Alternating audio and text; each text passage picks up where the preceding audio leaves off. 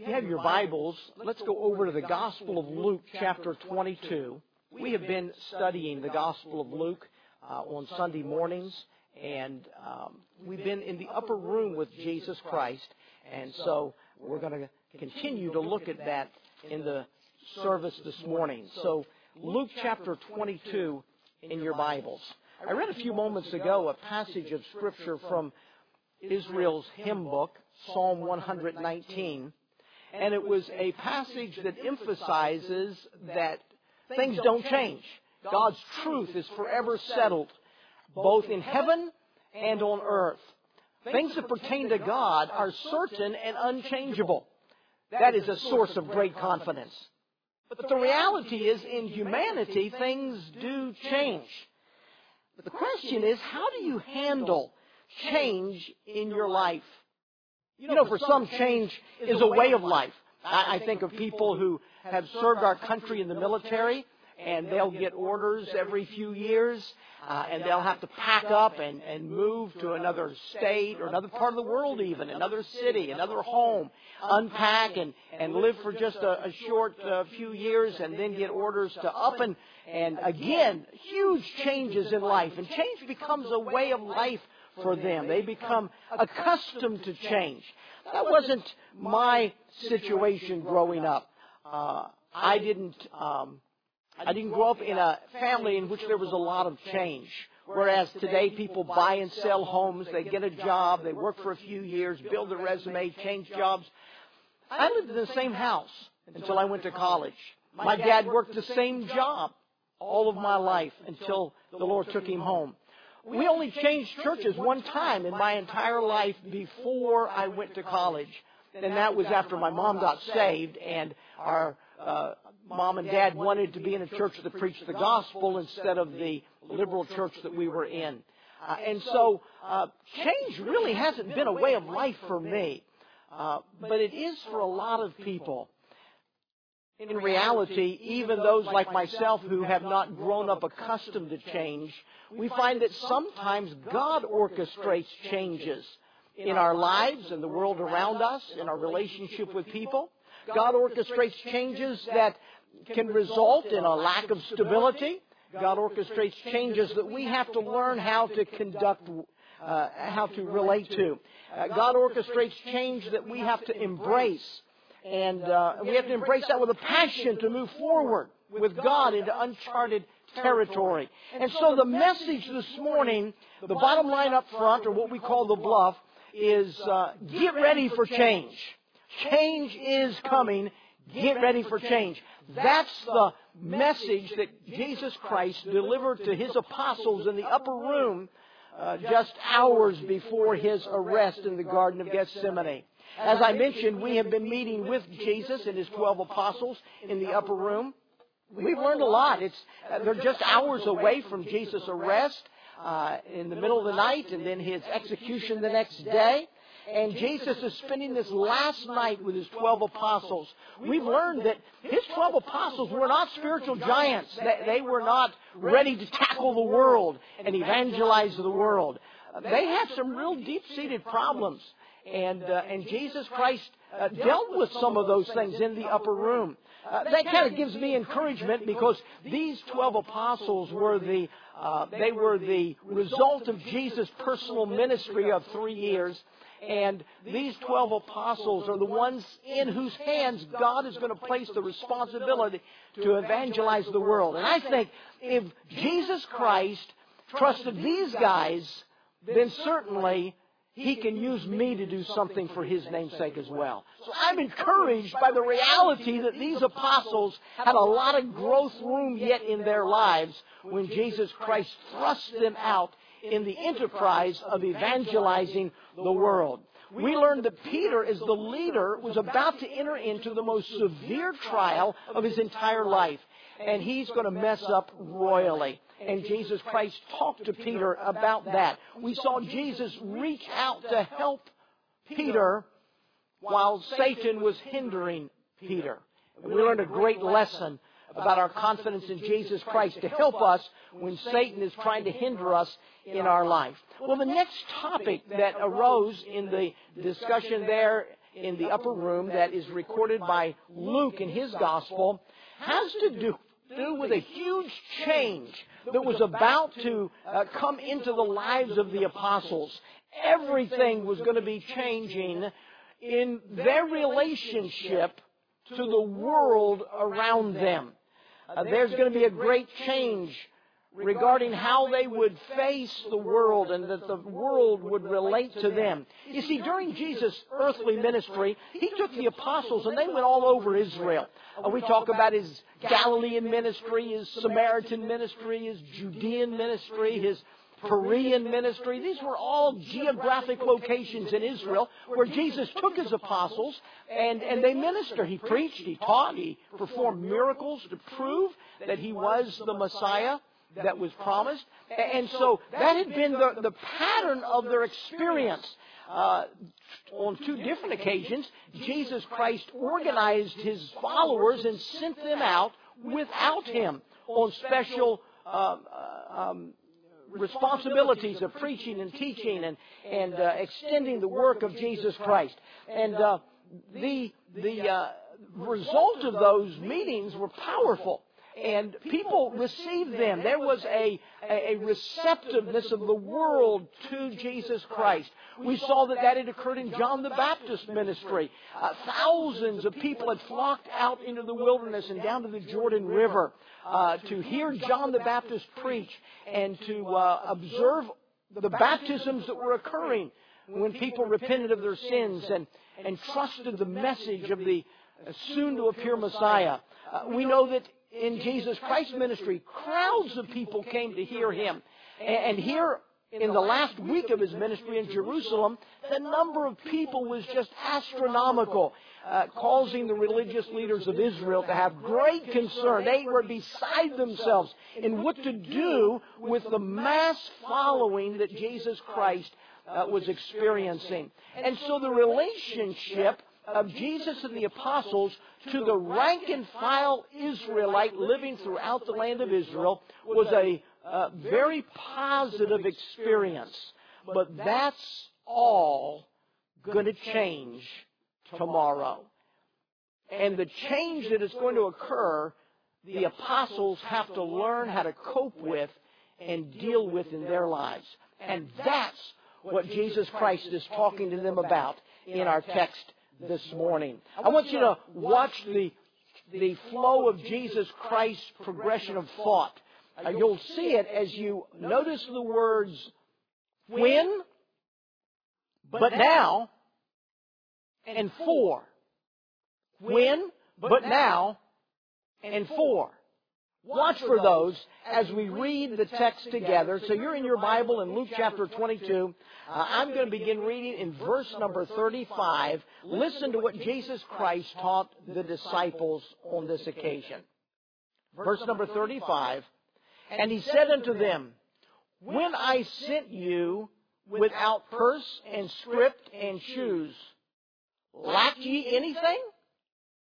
And they said, Nothing.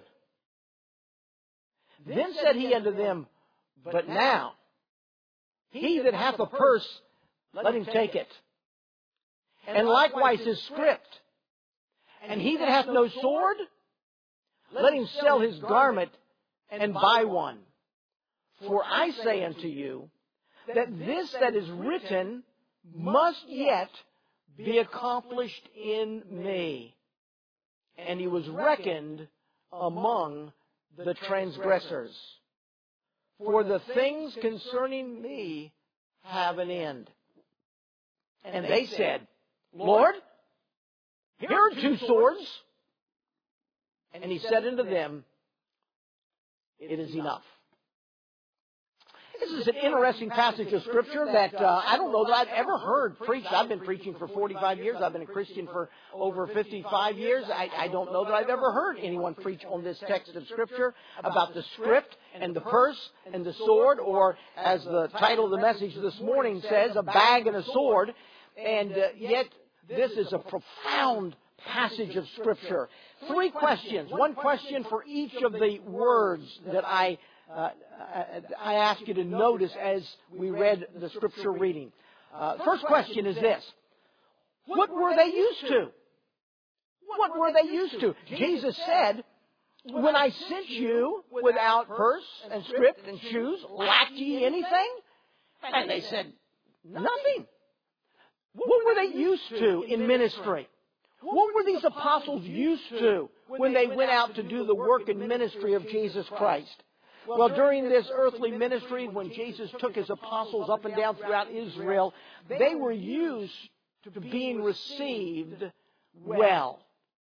Now, there are two times, I believe I mentioned, two times that Jesus organized and sent them out without his presence. One of them is recorded in Luke chapter 9, where he took these same 12 men, organized them, and sent them out to teach and to preach. And then, a little later, recorded in Luke 10, Jesus organized 70 men and sent them out, 70 followers, and sent them out to be able to do his work. And when they came back with such excitement. They came back just glorying in what the result of the ministry was. When Jesus sent them out, he gave them specific instruction. He said, don't take your script with you. What's a script? Well, the word script was a word that referred to a leather bag that they would carry food in. And so Jesus said, hey, you're not going to need to carry your script. Therefore, you won't need any food. And then he said, and don't take your purse. The purse was another small leather bag that they carried their money in, like a wallet or a lady's purse today. Jesus said, don't carry your purse. You won't need any money. He said, don't take an extra pair of shoes. Don't take an extra coat. Because everywhere you go, people are going to welcome you into their homes. Everywhere you go, people are going to bring you in and give you a place to stay, a place to sleep. They're going to feed you. They're going to provide for your needs. They're going to protect you. Everywhere you go, the world around you is going to be very welcoming to you, such that you don't need food, you don't need money, you don't need extra clothes or shoes. Just go in my name. If someone doesn't receive you into their home, not a problem. Just go on down the street. There'll be someone else that will. Their experience was that everywhere they went, they were well taken care of because of the generosity of the people of Israel and how they related to them. When they came back when the 70 came back, recorded in Luke chapter 10, verse 17, they were so excited. And they just were telling Jesus, you wouldn't believe what happened. It was such a positive experience. But now, things are about to change. The second question would be, what will they face in the future? Verse number 36 of our text, Jesus said, but now, indicating a change, indicating something's going to be different than it used to be.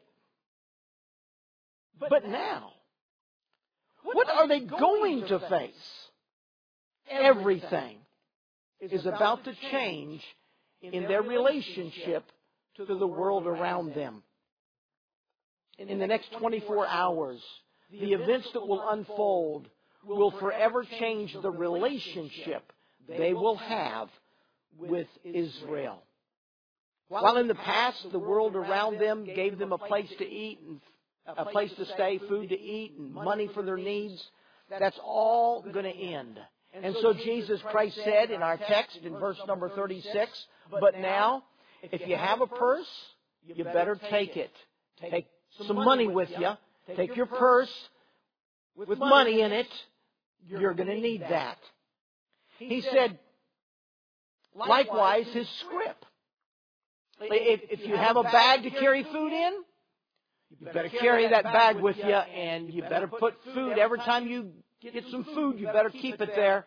You better provide for yourself, because you're not going to be received well in the future.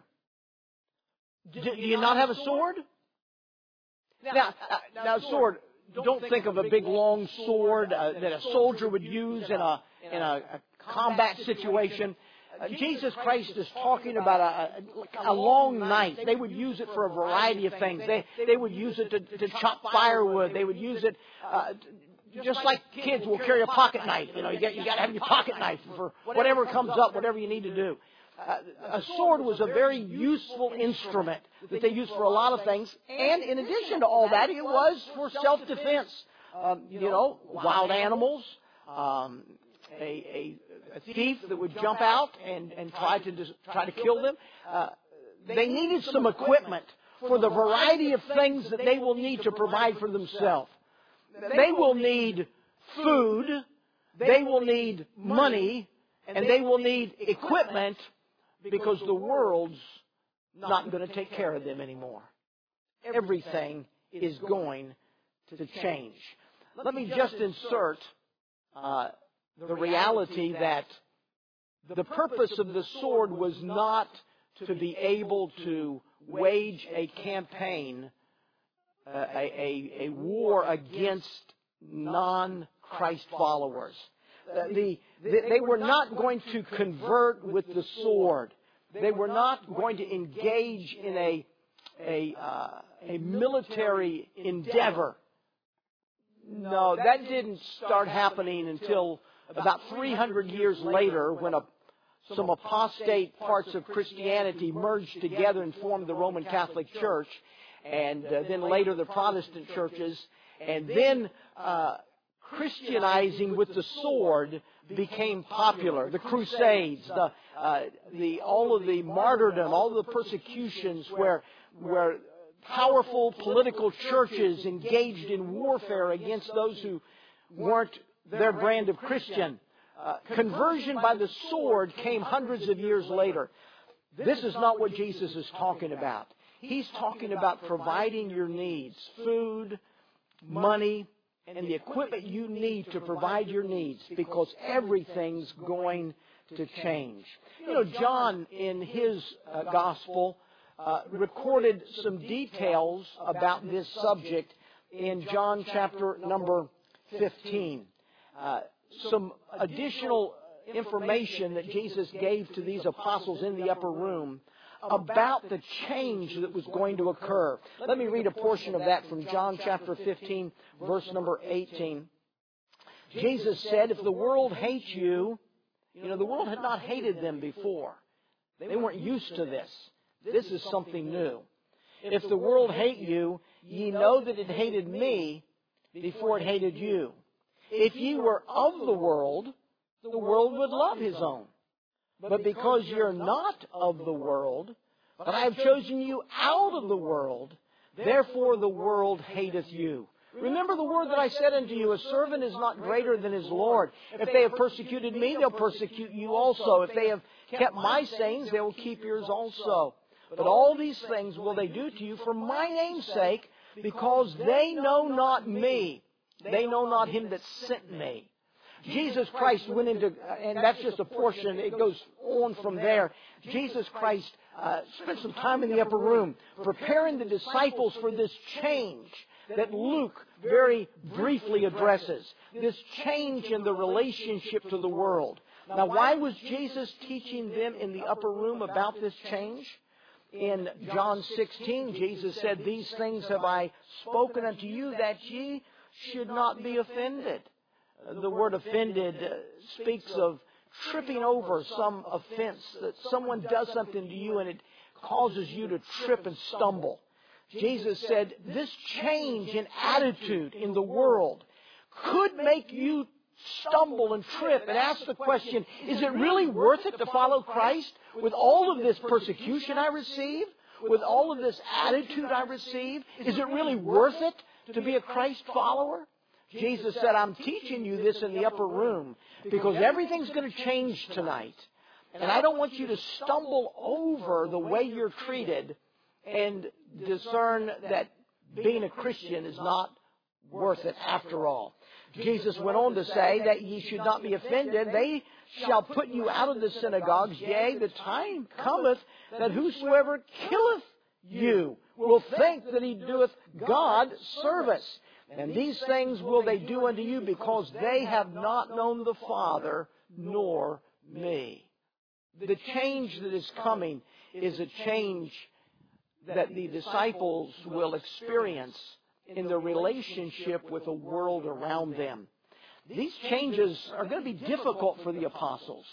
It's the very heart of that Peter wrestled with in the middle of the night as he warmed his hand by the enemy's fire and concluded, I don't know. I don't know about all of this. No, I don't know who Jesus is. They're going to stumble. They're going to have a hard time with the change in attitude from the world the night of Jesus' arrest and from that day forward. And so Jesus is preparing them for these changes. Major changes requiring need for knowledge, a need for controlled expectations, and faithfulness in the part of Christian people when things change around us and the world doesn't appreciate us anymore. We need a knowledge of why these changes come. Jesus told the disciples in the upper room, it's because the world is different than you are. You believe in me, they don't. And because they don't believe in me, they hate me. And because you follow me, they're going to hate you. They're going to ostracize you, kick you out of the synagogues. That was huge. That was life-changing for a Jew to be kicked out of the synagogues. You're going to lose your job. You're going to lose your friends. You're going to lose your family. You're going to be kicked out. And possibly you'll lose your life and be killed. Big, major changes require that we know why they're there, to control our expectations of life, and to build faithfulness in our being. What will they face? They will face major changes. And then a final question. Why the change? Why the change? Verse number 37 has the third key word in following Jesus' train of thought.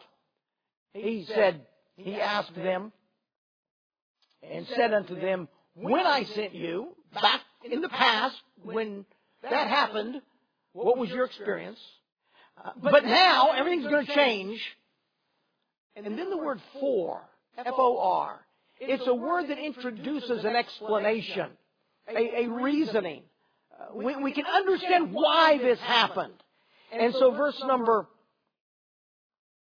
37, for I say unto you. And here comes the reason. That this that is written must yet be accomplished in me. What's Jesus talking about? This that is written yet must be accomplished in me. The reality is that Jesus' execution was written beforehand. This is not some strange twist of fate. This is not some unexplained accident. This is not orchestrated by the Jewish leaders or the Roman soldiers. This was orchestrated by God Himself.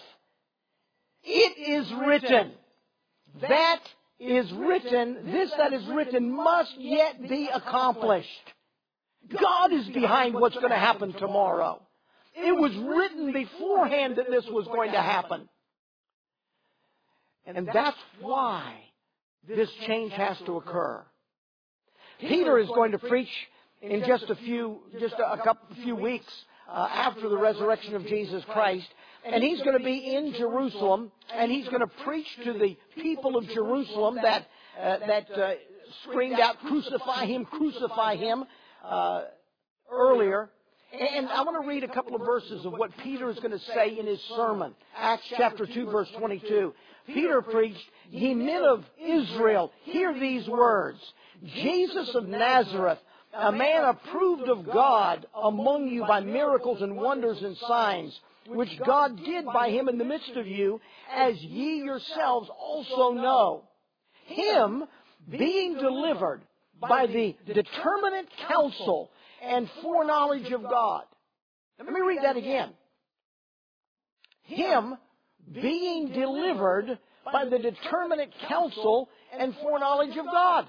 Not the Sanhedrin, the Jewish leaders, not the Roman soldiers, not the Roman leaders in place, not Pilate. Jesus will be executed by the predetermined counsel and foreknowledge of God. Now, that doesn't mean the others didn't have a role in it. That which had been occurred by the determinate counsel and foreknowledge of God, ye have taken, Peter said. Ye have taken, and by wicked hands have crucified and slain, whom God hath raised up, having loosened the pains of death, that it was not possible that he should be holden of it. You see, God was the primary cause of Jesus' execution. Man was the intermediate cause of Jesus' execution. God had long before determined that Jesus Christ would be executed, and when he would be executed, and how he would be executed. As a matter of fact, that was determined before God spoke the world into place. For Jesus was called the Lamb of God, slain before the foundation of the world.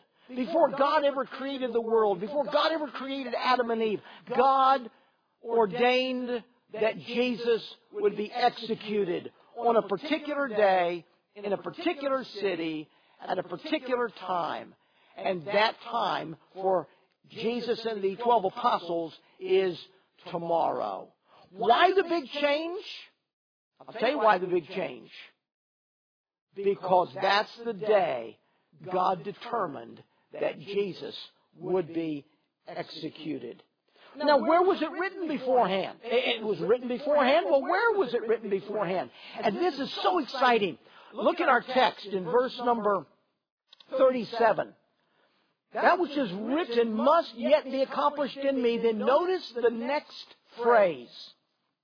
And he was reckoned among the transgressors. And he was reckoned among the transgressors. Where was that written? Where does that come from? Well, take your Bibles and turn back to Isaiah 53.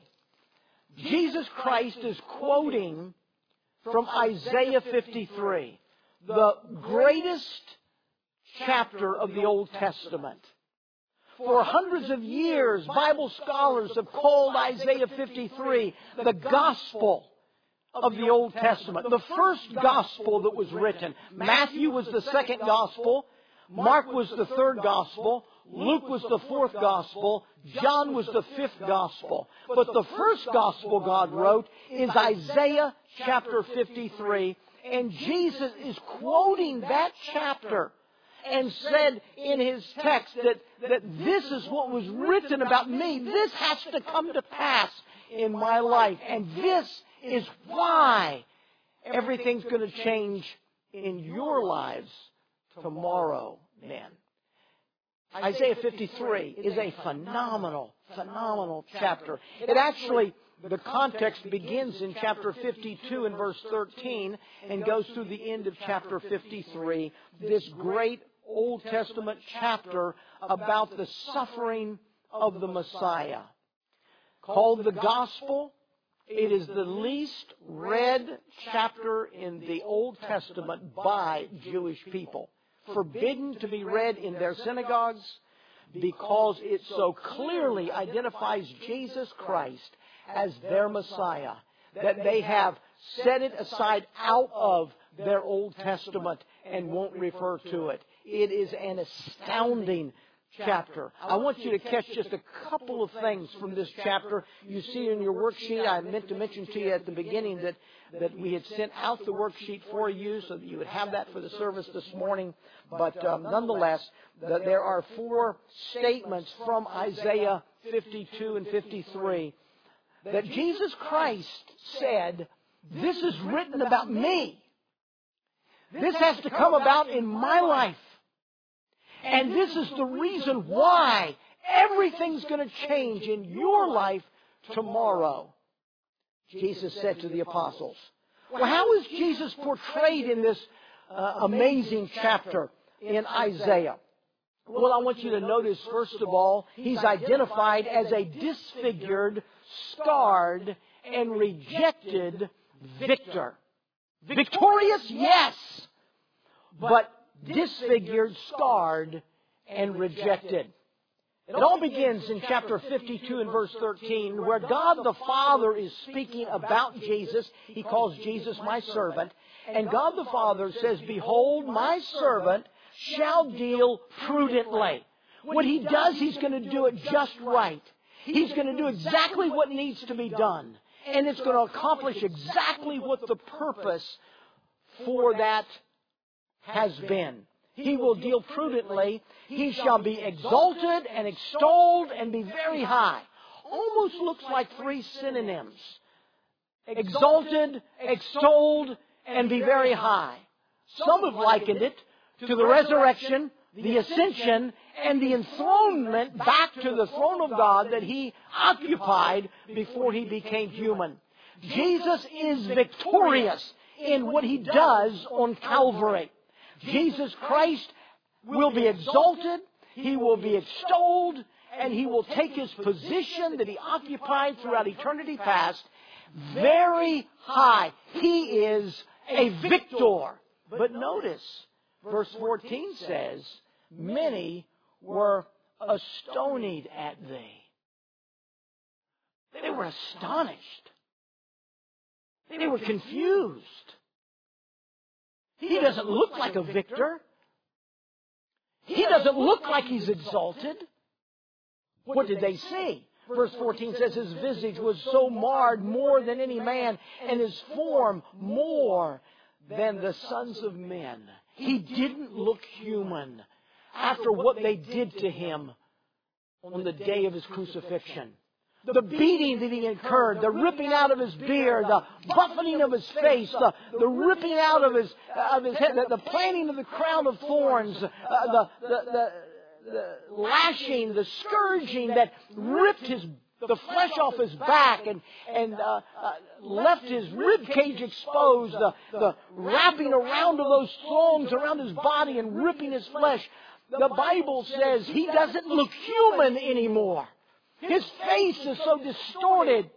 I don't even recognize, who is that? I've seen Jesus before. Certainly that couldn't be Jesus, could it? And his visage was so marred. He was so physically emaciated. What they did to him that day left him not even resembling a human. And those who heard he's a victor, oh no, they were astonished. He is portrayed as a disfigured, scarred, rejected, yet victorious one. Not only is he portrayed as that, and by the way, the next verse, or verse number 1 of chapter 53, God says, who's going to believe it? Who has believed our report? Who's going to believe that this scarred, mutilated, disfigured one is the Messiah, eternal God in human flesh, the victor? Who's going to believe our report? To whom will the arm of the Lord be revealed? The arm of the Lord is a reference that speaks of strength. We speak of the arm as being a strength, of our body and what we do and what we accomplish. And the arm of the Lord speaks of the strength of Almighty God. Who's going to believe that Jesus Christ is the arm of the Lord, the victorious conqueror? Now they're astonished. In verse number 4 to verse number 6 of Isaiah 53, he's portrayed as the suffering, sacrificed substitute. The suffering, sacrificed substitute. Verse 4 says, surely. By the way, let me back up just for a second.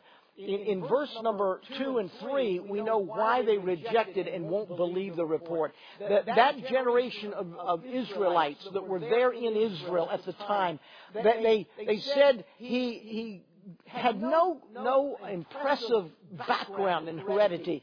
Verse 2 says he shall grow up before him as a tender plant and as a root out of dry ground. He's like a sucker branch coming up off from a fruit tree, a root that comes up out of dry ground. Someone's going to cut those off. No one's going to cultivate them. He has no background, no lineage. He came from Nazareth. What good thing ever came out of Nazareth?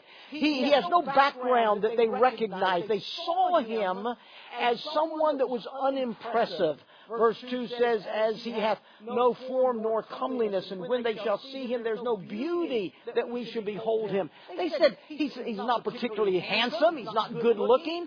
There's nothing in him as a man that we would say that he could be the Messiah. Verse 3 says, as a result of that, he's despised and rejected. We just don't think anything about him, and we rejected him as our Messiah. He said in verse number 3, he's a man of sorrows, acquainted with grief. This is the description, the overall description of the personality and character of Jesus Christ. He's a man of sorrows. He's acquainted with grief. Never does the Bible record that Jesus laughed. But the Bible does record that he wept. He was a man of sorrows, acquainted with grief. I know that doesn't fit the picture that Jesus Christ is portrayed of in the Chosen series, where Jesus Christ laughs and jokes, and that's an interesting imposing of a personality on Jesus Christ that's not found in the Bible, and it's intriguing and interesting to think of Jesus in his humanity. But the Bible in his humanity says the people around him said he's just a man, he's always sorrowful, there's always grief that surrounds him. And we just don't think he's worth following. We don't think anything of him. And so we reject him. And we hid, as it were, our faces from him. He was despised, and we esteemed him not. And so that generation of Jewish people, their final conclusion was, he's not important, he doesn't have a great heritage, he doesn't look anything that's great, he's always sorrowful and grief surrounds him, and so we just rejected him and did not esteem him highly. That was what was behind Israel's view of Jesus Christ. And then when he was crucified, they were so astonished. He could not be their Messiah. In verse number 4, the Bible says, surely, and this is amazing, the tenses of the verbs and the terminology is a reflection back on what Jesus Christ did. This is Israel in her redeemed state at the end of the tribulation period. This is Israel who saw Jesus Christ come back. The Bible tells us in Revelation 1, behold, he cometh with clouds, and every eye shall see him. They also which pierced him, and all kindreds of the earth shall wail because of him. Even so, amen. In the end of time, in the end of the tribulation period, when Jesus Christ comes back in his glory, and that generation of Jews see him, they're going to realize that Jesus was their Messiah. He really was the one that had come to save them. And this is their testimony that they will say at that time. They will say, as a redeemed people, in verse number 4, surely he hath borne our sorrows. He hath borne our griefs and carried our sorrows. Yet we did esteem him stricken, smitten of God, and afflicted. We rejected him. We said he's an evil man and he's getting what he deserves and he's smitten by God. Oh, yes, that's right. He was smitten by God, but not for the reason that they thought. Not because that's what he deserved. All of a sudden they realize that he was smitten of God because he had taken their place. And Jesus bore our sorrows. Jesus bore our griefs. He was wounded for our transgressions. He was bruised for our iniquities. The chastisement of our peace was upon him. And with his stripes we are healed. All we like sheep have gone astray. We've turned every one to his own way. And the Lord hath laid on him, Jehovah laid on Jesus, the iniquity of us all. Jesus Christ is portrayed in this amazing chapter as the suffering sacrifice substitute who died in their place. That's who he really was.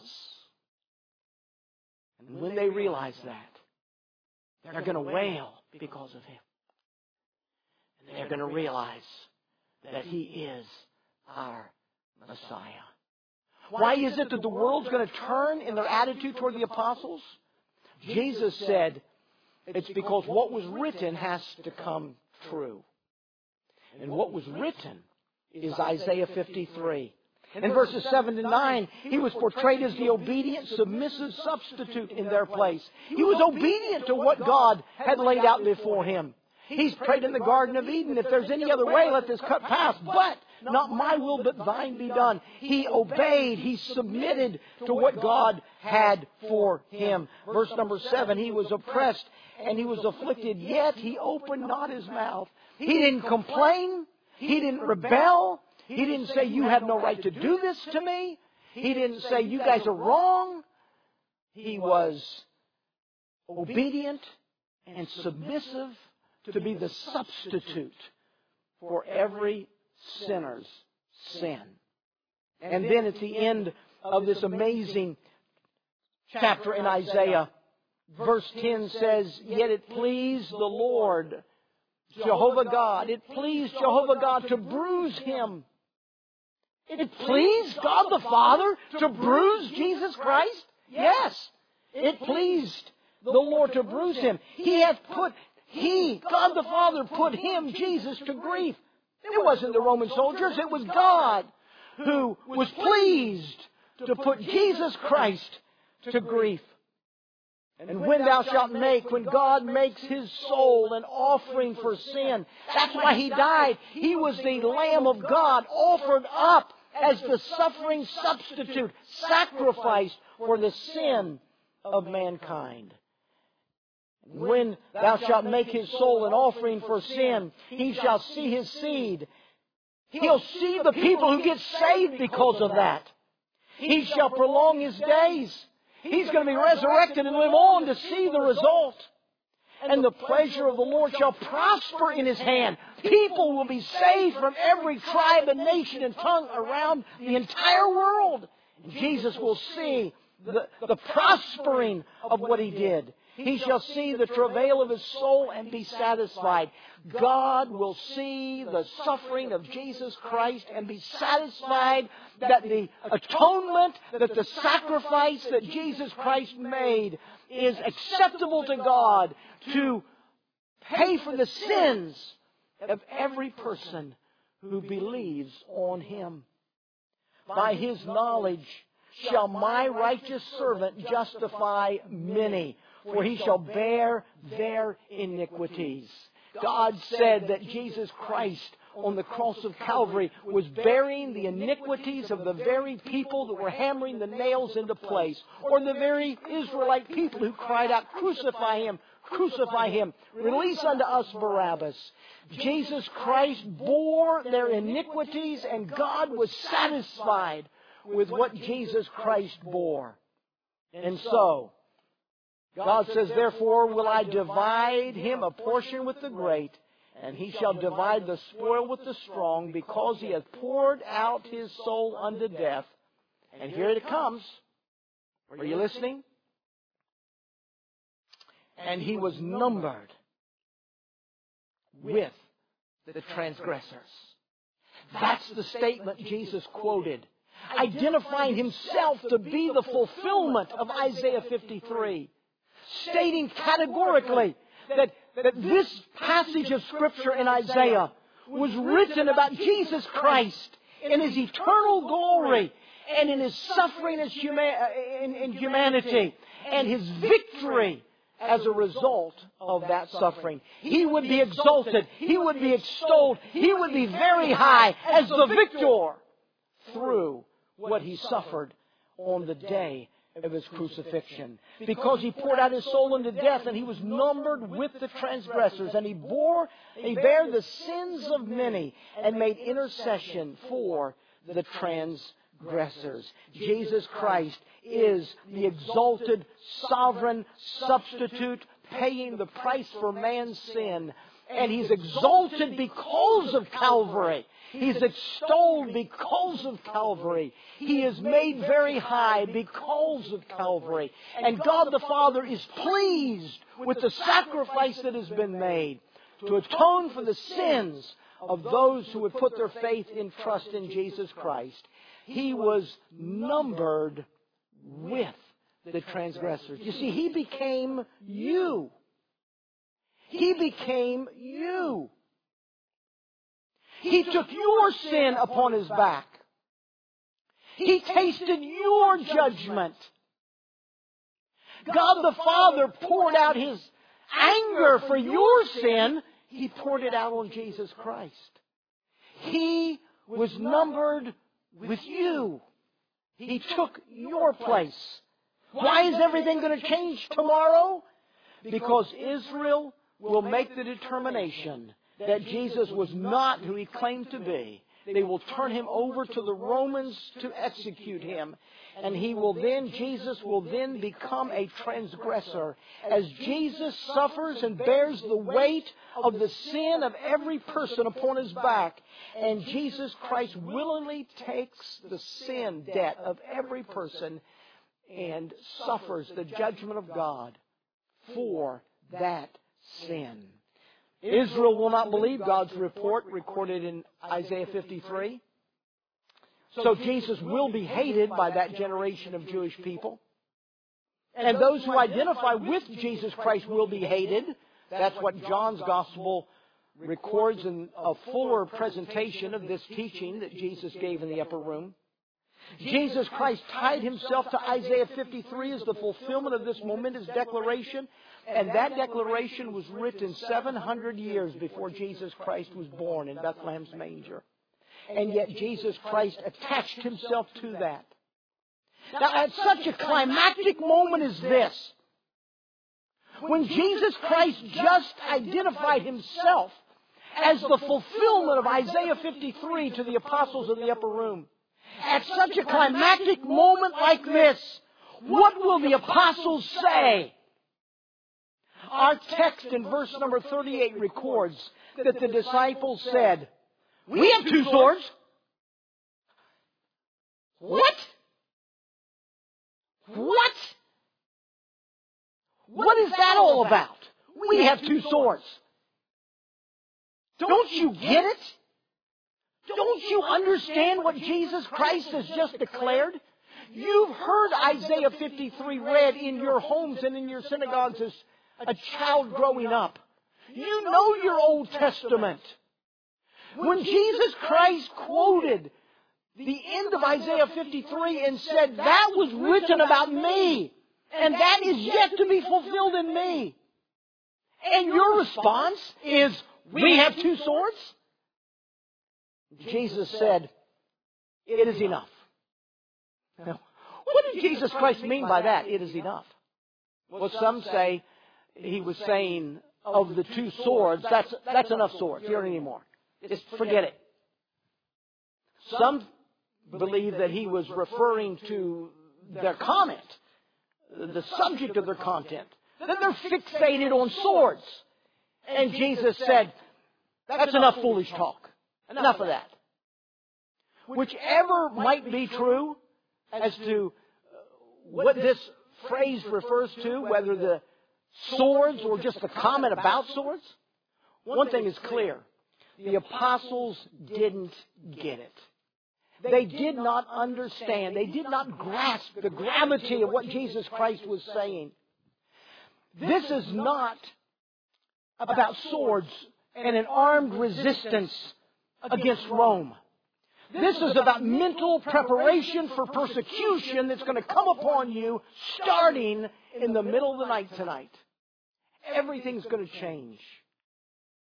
The welcome reception you used to get, you're not going to get anymore.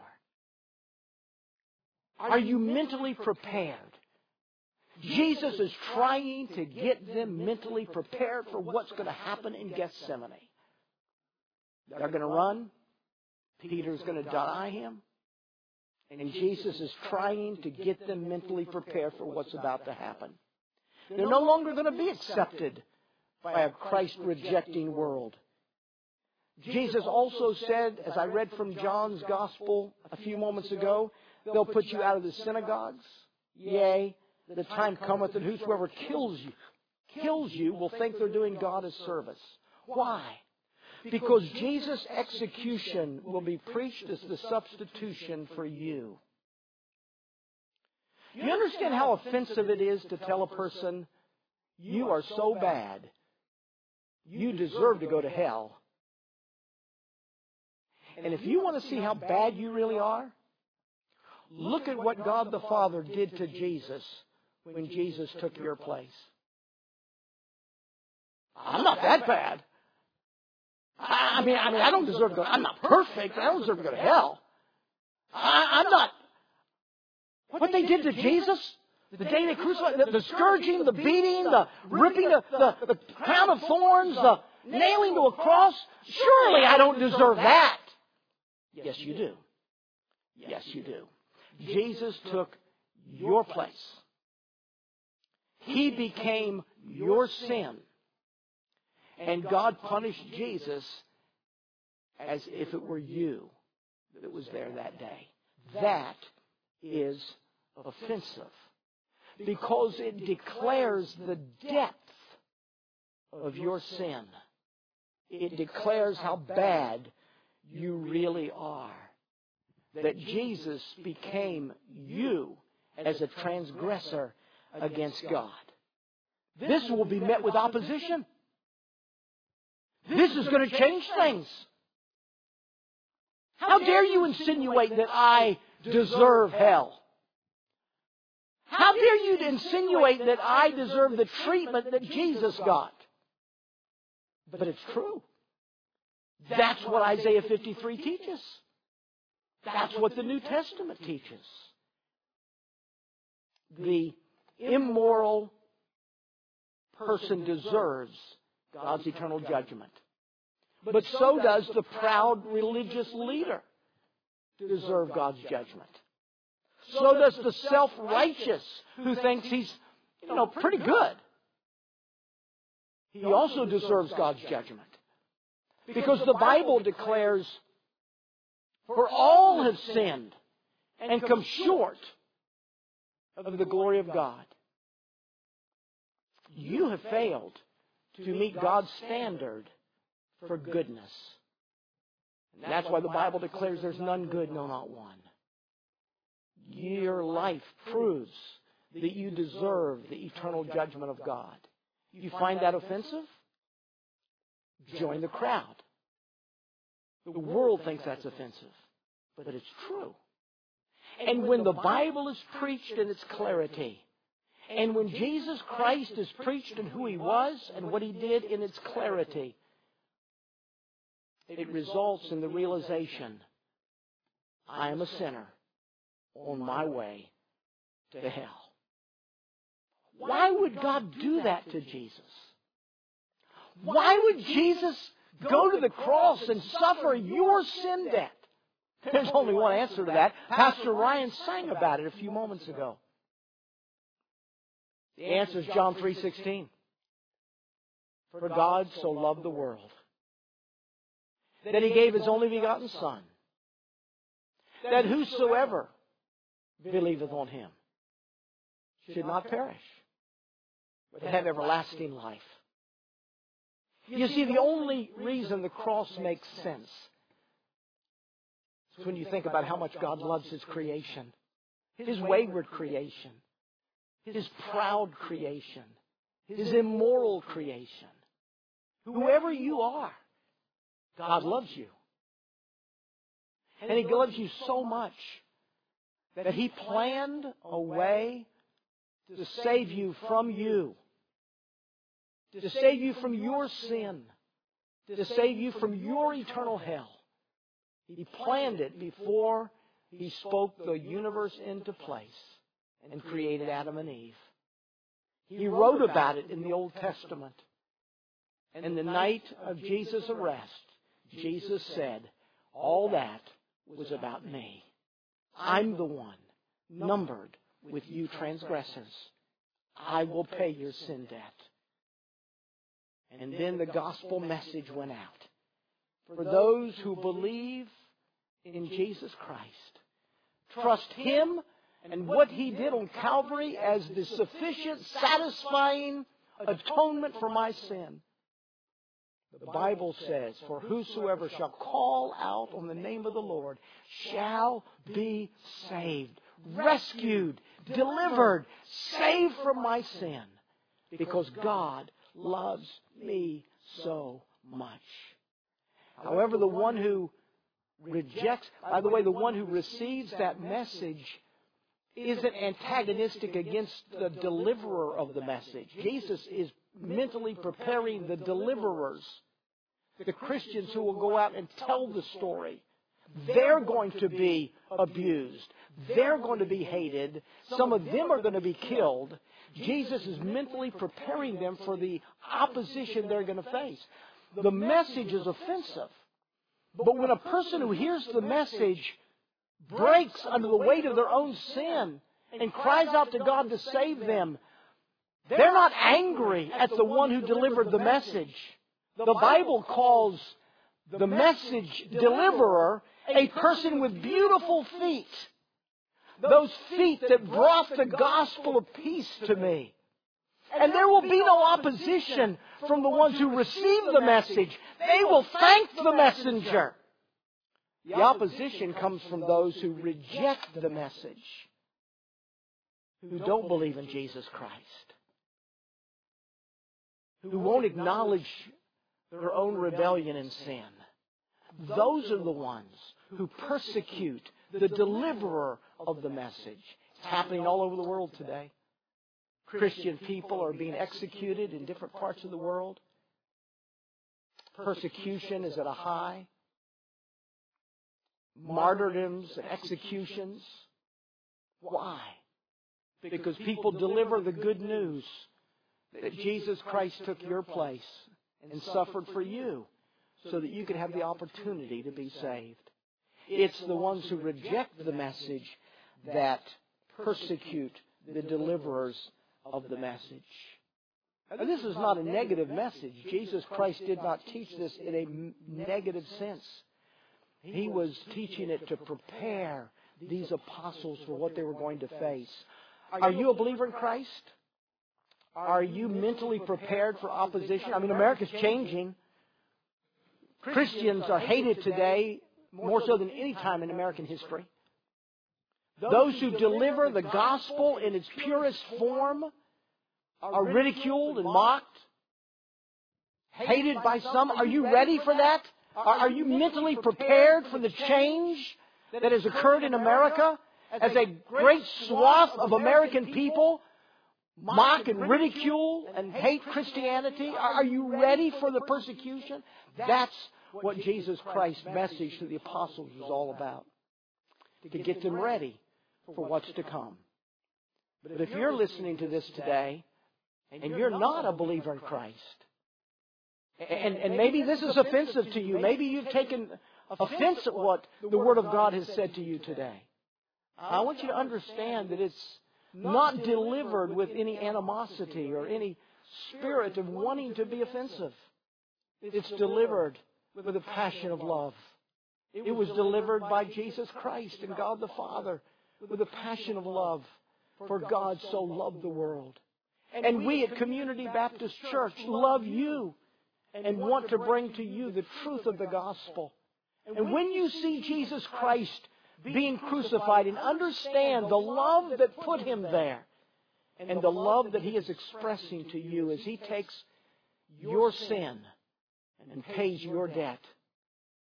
Oh, dear friend, if that becomes real to you in your heart and you feel judged by God and you feel miserable over your sinful condition and you realize that this is true and you're on your way to hell for eternity and that breaks your heart, the Bible says, For whosoever shall call upon the name of the Lord shall be saved. You can be saved right now, wherever you are as you've been watching and listening. If you are under the conviction of the Spirit of God and realize that you're lost and you desperately need God in your life, would you simply call out? He invited you. He said, "Come now. Let us reason together. Though your sins be as scarlet, deep, profound, multiplied, they shall be as white as snow." Would you call out to God? Would you invite Jesus Christ to come into your life? Would you put your trust in Him? He certainly loves you today.